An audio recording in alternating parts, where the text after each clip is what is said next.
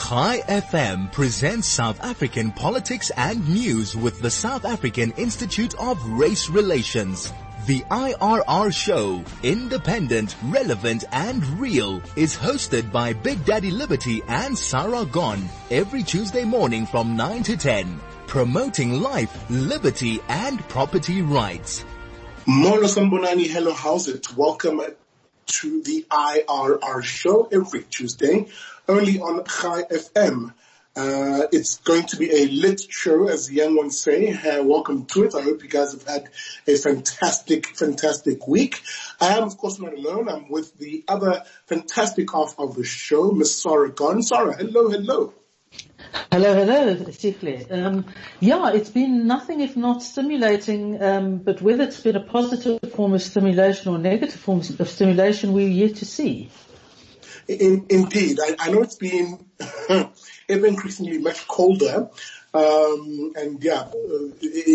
as they said in that series, I forget its name right now, winter is coming, definitely. Yes, Game of Thrones. And that's what it's been in government, a Game of Thrones, has it not been? So we want to pick this up after the break. We do usually take our first break at 10 minutes past 9. But after the break, we do what we always do on the IRR show, which is to look at the news headlines and the week that was. You know, what got you talking, what was interesting, and what made the news headlines, essentially. And our main guest on this week's show is a very interesting voice, one which has been at the forefront of the business community in South Africa, Mr. Piet Roux from Sakeliga. So we're going to have a conversation with him for our main interview today. So, guys, quick ad break, and we'll see you after these short messages. High FM, your station of choice since 2008. Just look at the week that was. What got people chatting? What's been going on? What's on your radar? I've almost forgotten what came before the move from level 4 to level 3 on the lockdown. And I suppose the key things that are positive about the movement is generally business can resume again, except for some specific sectors. I'm confused. At night, the whole lockdown is gone, so there are no limits on where you can be at night. The curfew. And it seems that you can now exercise when you want and where you want. The problem is that some of the very, the industry hardest hit are service industries, because they cannot go back. Tourism, hairdressers, salons, those sorts of things. And I think it's almost like there's been accepted at this point. They really have to trust us to do what is necessary, and they're still trying to hang on in that regard. But probably the weirdest of them all is the sort of circumscribed sale of alcohol, but the complete continued ban of cigarettes. So, and I know that you've answered significantly on your shows on these. No, absolutely. I think the major takeaway, and I did bring this up on the Big Daddy Liberty show, and I said, look, the South Africans have a partial victory here. I think the genesis of it is and was the growing number of people I've had on my show, for example, just as an example, the growing number of civil society organizations that had just said, that's it, enough is enough.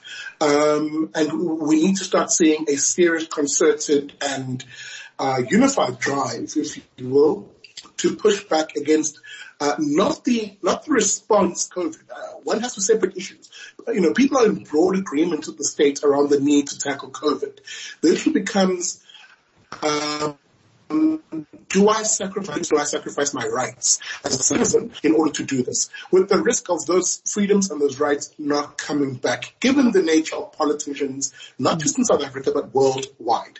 And I think that was a real conversation, and I think a very necessary one, philosophically, that South Africans had with the state. And I think it's still going to be resolved. In fact, our guest today, Piet Roux from Sakeliga is one of those pressure groupings, if you will, that had indicated that they're going to go and actually still are, as far as I'm doing, but we'll let them get into that. But one thing I want to put to you, sorry, just to see what your thoughts were. Mm-hmm. It did seem as though that under, and this is me just sort of, I don't want to use the word conspiracy, but I just want to find the right word, but let me use conspiracy because it's really, it would seem, given that there was a leak from within the state of the draft level 3 regulations, that you might actually find that there are people within that administration who are just simply unhappy with the course that their politicians are taking. Well, that's usually a very good sign that there's dissatisfaction, because as I recall, there were no leaks in the sort of first 3, 4 or 5 weeks, and this time we all had it. But just while I think of it, it raises a particular concern, and it's raised a concern every single time. They announced this change to level 4 to take place 8 days after they announce it. Now, what if they're ready to announce? What on earth would those 8 days difference would those 8 days make? What pressure would it put on the government to allow people to do their thing wisely? And I read a figure this morning that says that this week alone on level 4 could show 1%. So, No, sorry, that's a scary prospect. And I think I want to circle back to a point you made. And I think it's going to play out a bit more in the media space. Woeful as media have been sometimes in terms of bringing these stories out.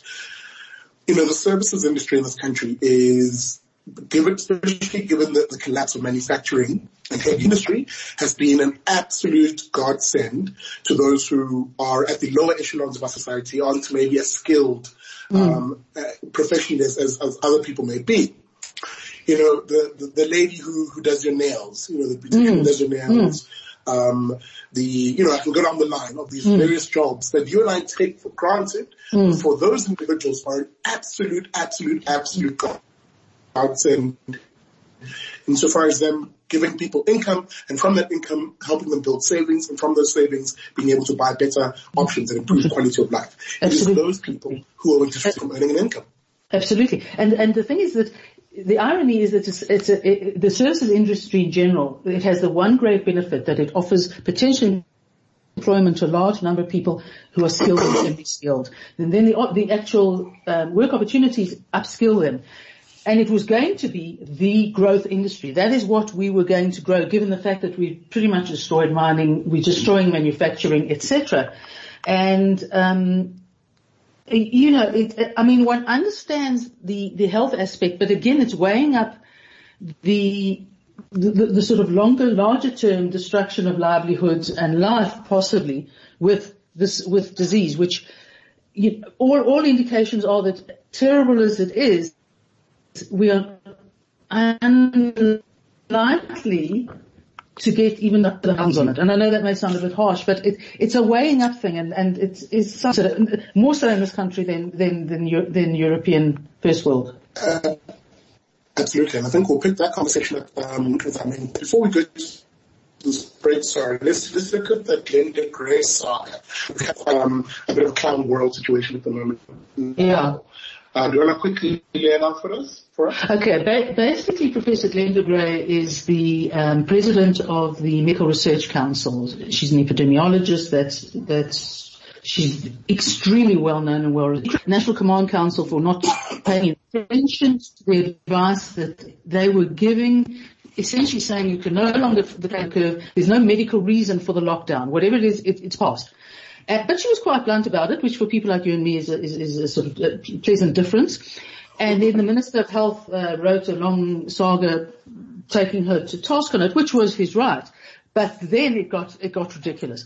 The Acting Director General of Health, Anban Pillay, then said, complained to the Medical Research Council about her, and said that he recommends that they investigate it. And I thought, first of all, that was a bloody cheek on every level. But worse than that, if it could possibly get worse, because it's an independent body. It's not beholden to the ministry. The board of the Medical Research Council issued a grovelling apology to the minister, saying they would investigate, and none of the staff could now speak in public. Now, it's what I call it's that tendency by government to limit free speech when they can, enabled by the guys down the line, and it's so obvious and nasty. It doesn't bode well, and I'm very glad to see large numbers of academics coming out on her behalf. Absolutely. I must take an ad break. We'll see you after the short break with our guest, Piet Roux from Sakeliga. Hi FM, your station of choice since 2008. All right, welcome back to the IRR show. My name is Big Daddy Liberty, and of course I'm with the ever wonderful, the ever radiant Sarah Gunn. And as mentioned before the break, we have our guest with us in studio. Oh, lol, sorry. I'm so used to saying that. But we have our guest with us on the show, Piet Roux from Sakeliga. He's the CEO of Sakeliga, the business rights organization. Piet, let me say a good and extend a warm welcome to you on this wonderful Tuesday morning. Good morning, Sakeliga.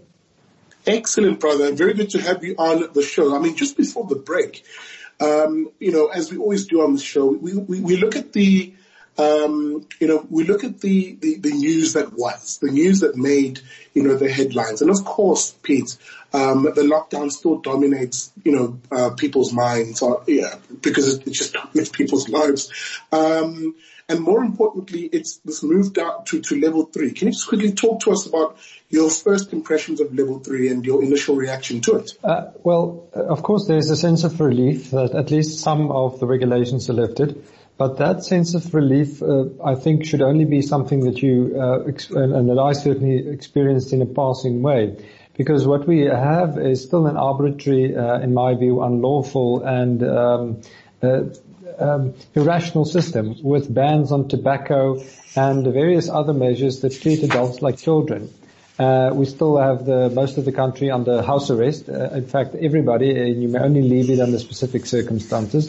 And overall, I think level 3 simply doesn't make sense to us, and it makes all the more not sense because we don't have the models that should tell us what it is supposed to cure, the lockdown regulations. Just this another week of delay, of course, shaves off probably at least another percentage point of GDP from going from level 4 to level 3. So overall, there's an initial sense of relief, and then I experience, and my colleagues certainly, a firm sense of resolve to get this whole lockdown thing behind us, because it's whatever purpose it should have served has now been served. Piet, I want, just in light of what you said, I get the impression that the lockdown and the extent to which it's being reduced to different levels has becoming less and less of a medically driven issue, and it was meant to be only a medically driven issue at the start. What's your sense of that? Certainly. There's very little medical sense being made here, and we see this in the public discourse and discontent among senior advisors to government on medicine. So there's this habit at the moment that people say, well, at least initially it was government saying, well, medically it's required of us to do this. But it was never explained why exactly the steps taken were medically required. And so I think it's an appeal to authority that it's unjustified.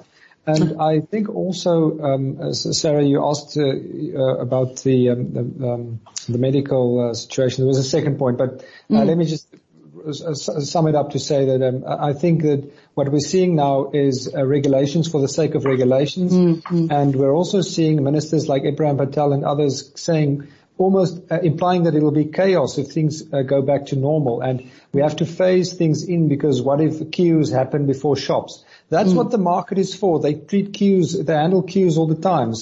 And they'll be much better at handling queues than government regulations. So there's complete nonsense in the sense that it'll be chaos if we lift regulations. It can be lifted and there'll be complete and very quick harmony.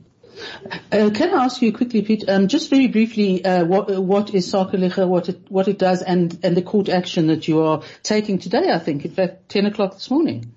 Yes, we're on the roll in the Pretoria High Court, where we'll be taking government to court against the business licensing regime. So you may remember, Sarah, and your listeners, and I know the IRR was and your colleagues John Kane Berman and Anthea were vocal on this, I think about in 2013 or so, when that was back then Minister Rob Davies tried to get the Businesses Act off the books and replace it with a business licensing regime, and an act that made it compulsory for you to have a license before you can conduct business. So they wanted literally everybody in the country, before you can do business, to have permission from the government.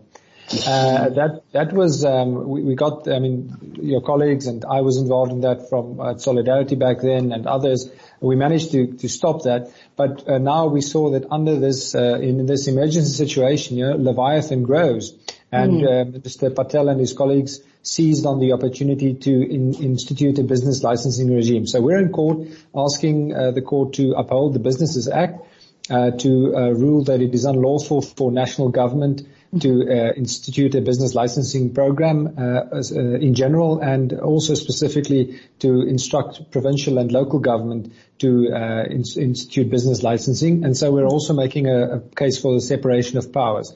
So that's and then finally we're asking the court to interdict the police from interfering with businesses because they don't have a CIPC certificate or something of the sort. That's more or less the court case.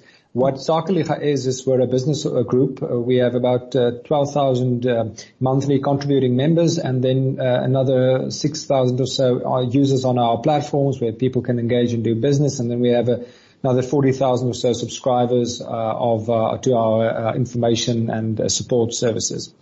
And these, so it makes us one of the largest business organizations in the country, although we're not aligned so much with the Business for South Africa grouping or the big business groups, because we tend to be more skeptical, I think, of government's ability to intervene in the market, and as such we have very strong free market positions. We're certainly in support of a constitutional order and property rights and all that sort of thing. And so we're at the same time a public benefit organization. We stand for the role that the free market and business can play in the promotion of the common good. Can I just ask quickly before I turn back to Sikle? The idea, I mean, it's the suggestion from what you're saying is that the lockdown was used to enact these provisions which have nothing to do with lockdown, nothing to do with the medical requirements, and essentially an opportunity to embed something that can carry on afterwards without too many people noticing. Yes, and to some extent, government in their filed affidavits yesterday actually admits, the Minister of Trade and Industry, that this whole CIPC charade was a data gathering exercise. So they of course have to concede our point that it is illegitimate and unlawful to require that, and they concede that point, but then they go ahead and say, well, it's just for data gathering purposes. But the point is actually that it's the creation of a new structure for business run by government. Well, Minister Patel, I think we can now buy slip-stops at least, but he really seems to be getting into it. Piet, I want to actually circle back to an issue, because I think there's a very important philosophical issue here, and I raised it before the break, before we had you on, which I think South Africans are now seeing and are getting involved in the debate. It's the idea, Piet, of who governs the economy, if I can even use that expression of governance, but what's more beneficial rather in the economy / the market? Is it the control of politicians and a small elite, if you will, of politicians who think they can control every single transaction and make decisions on behalf of the millions of people who transact on a day-to-day basis? Or really is it us, the citizens, the individuals, those who are in businesses, those who trade, who understand our trade? Who's winning this debate at the moment, in your view, especially as you guys go to court? The debate, of course, can be won by on the merits of it, or the debate can be won by one party silencing the other. And the state's approach to this is certainly the one of silencing and the one of power instead of persuasion. What we're seeing in South Africa is a continued move toward the political allocation of capital instead of the market-led or consumer-led allocation of capital by entrepreneurs. And so when you have this distinction and this preference for politicians allocating capital, then you have all sorts of non-welfare related, non-consumer related conditions playing a role. And so when you go to the shop, every day when people go to the shop and they buy a mealie meal or they buy bread or they buy a jersey or a jacket or in whatever way they use their money, they send signals and put some people out of business. And remember, businesses don't have a right to exist, and they have to serve consumers and they have to solve people's problems, otherwise they go out of business. But then on the other hand, you have people like Minister Patel going and creating sugar master plans, which was announced last week in a portfolio committee. And according to this sugar master plan, government's basically creating a cartel, making sure that the existing role players in the sugar industry can stay in business and won't see a decrease in their prices. And they're also basically subsidizing them. Now, of course, I understand that businesses can try and stay in business. The problem here is that we have politicians involuntarily reallocating capital and handing out special favors and making unequally distributed or even equally distributed obstacles into the path of business. And I certainly don't have any trust in Minister Patel or politicians to provide a mealie meal on a shop, mealie meal or bread or any product on a shop shelf. But I do have that faith in the market. And when I mean the market, it's not this abstraction. I have that faith in common people trying to add value to each other. And again, you raise an important issue. Sorry, I'll give you a chance just now, but there's one more thing I wanted to sort of pick Piet's brain on, because I think there's a broader conversation here, which I think rightly Sakeliga is taking one ambit of it to the courts, which is, where should the control lie? Should it lie in the hands of politicians who, dish out a litany of regulations and laws, often at the expense of those who actually trade in the industry, which is the irony. Piet, one more question on this one, before we take a break in about 4 or 5 minutes or so, or in 3 minutes, sorry.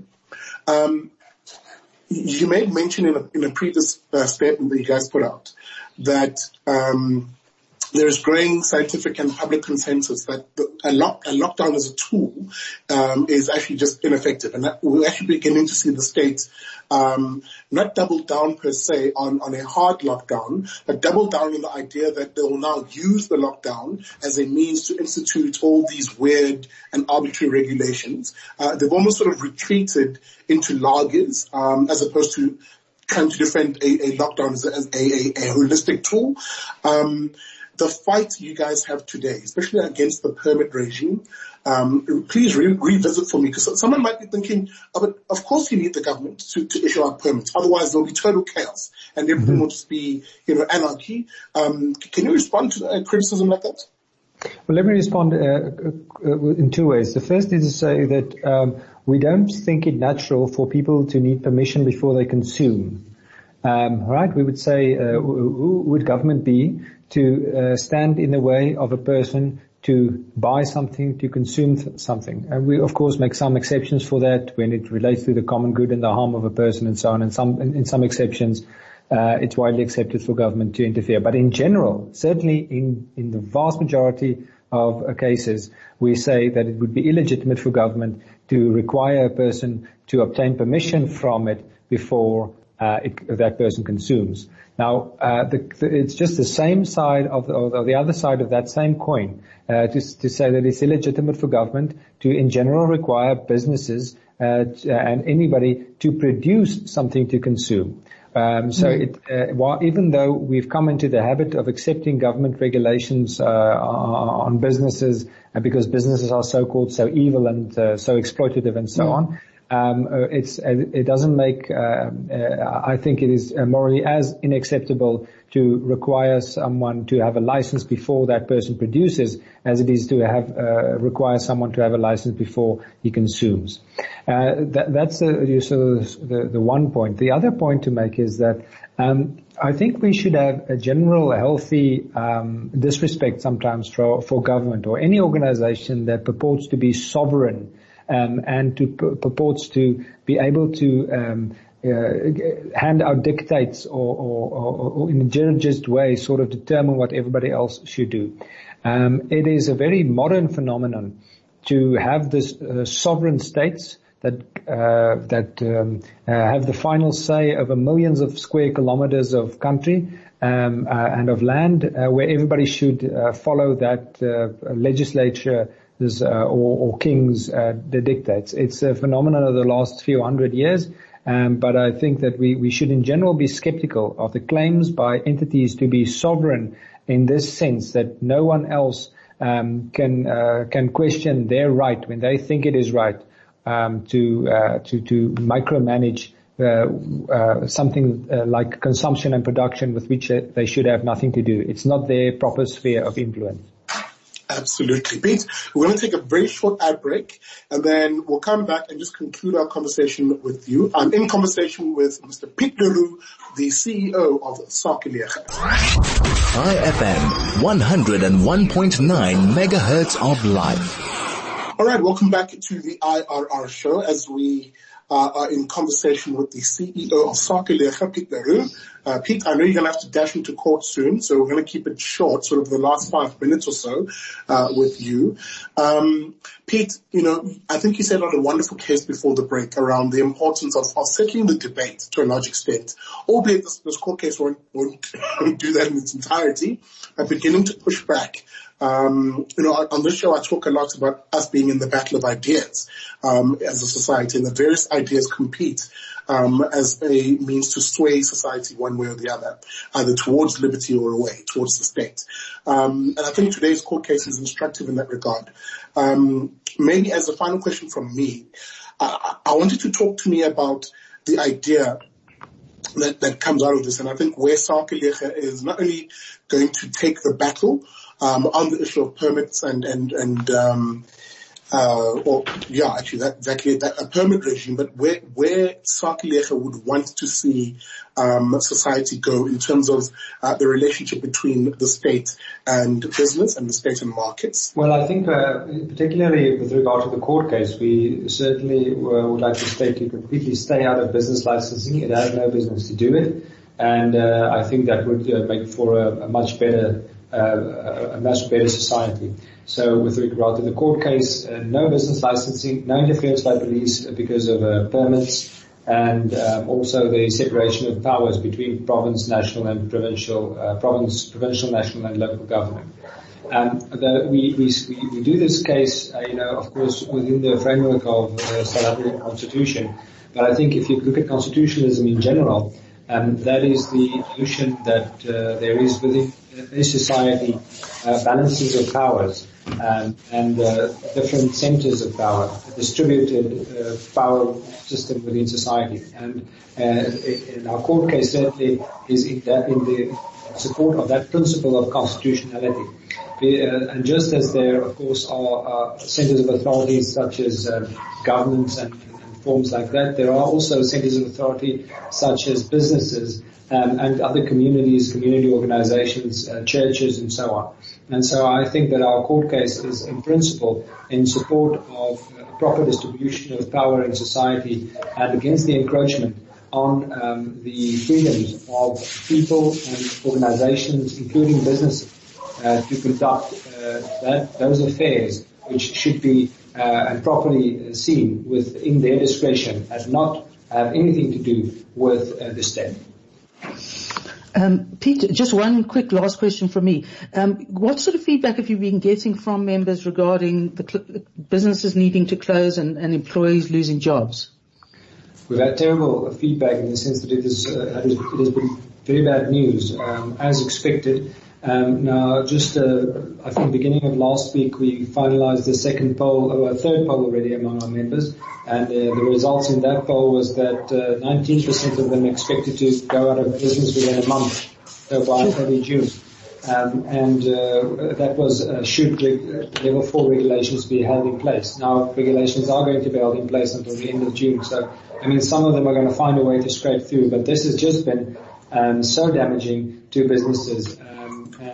Even businesses who were supposed to be, who could operate as essential or who could operate as permitted services under level 4 regulations and essential under level 5, found it difficult and increasingly difficult to source the products and the services that they need to produce what they was supposed to be permitted or essential.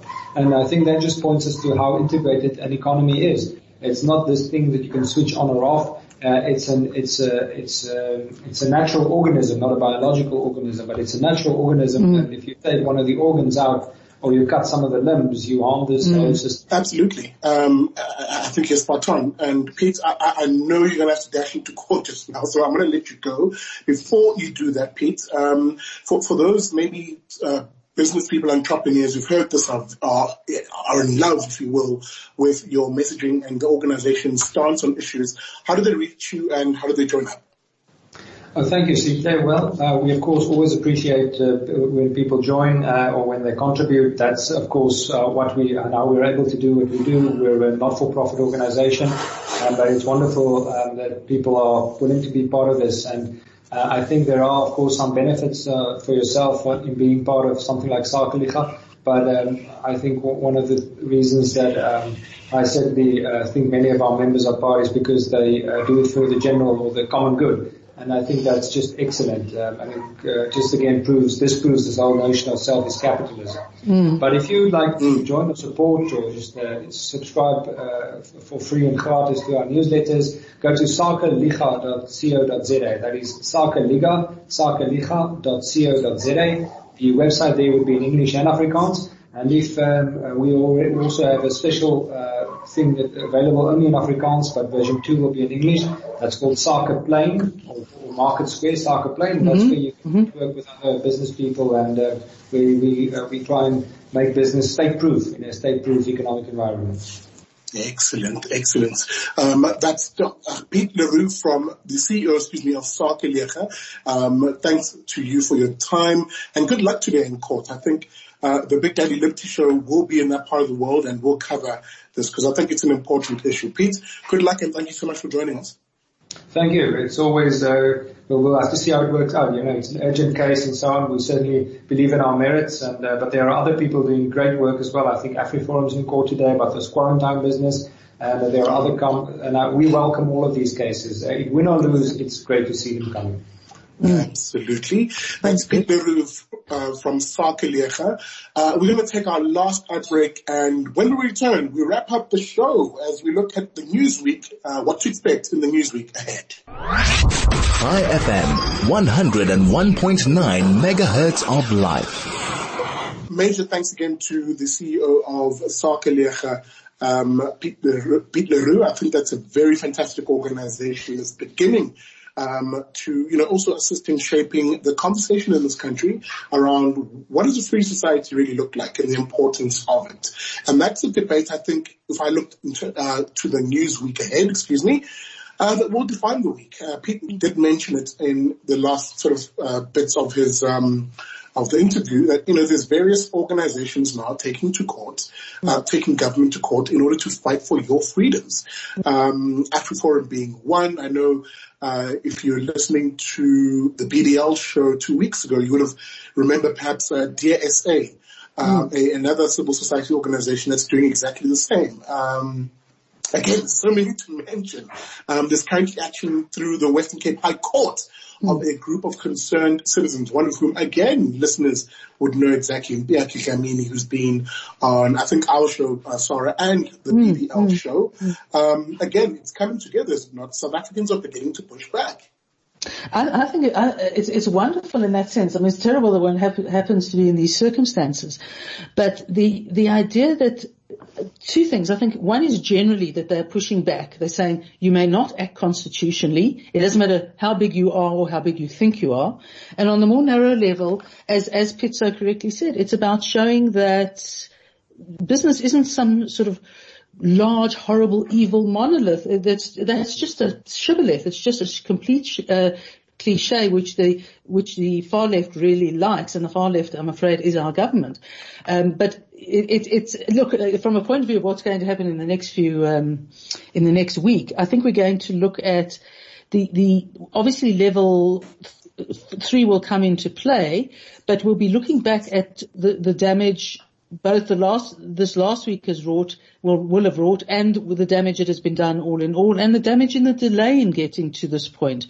I think that's going to be onward discussion. And at the rate we're going, cigarettes, I think the FETA, the Tobacco Association, after the major players withdrew their action against the government, FETA is now taking the case up against government against the banning of cigarettes. I think Minister Marina Zuma has sort of justified it on the basis that there are studies that show that, you know, people who smoke are more prone, etc. But there are actually a large number of studies that say they're not particularly prone. In fact, they may even be protected, ironically, by all the tar in their lungs. And in any event, the forcing people to go into withdrawal on something as addictive as cigarettes puts in place a different potential set of harms. Absolutely. I think, again, looking at FETA's case, and to be honest, there really should be more big businesses that come to the fore, even those that are now quote unquote allowed to trade. I think a lot of them actually need to go to court to set a precedent.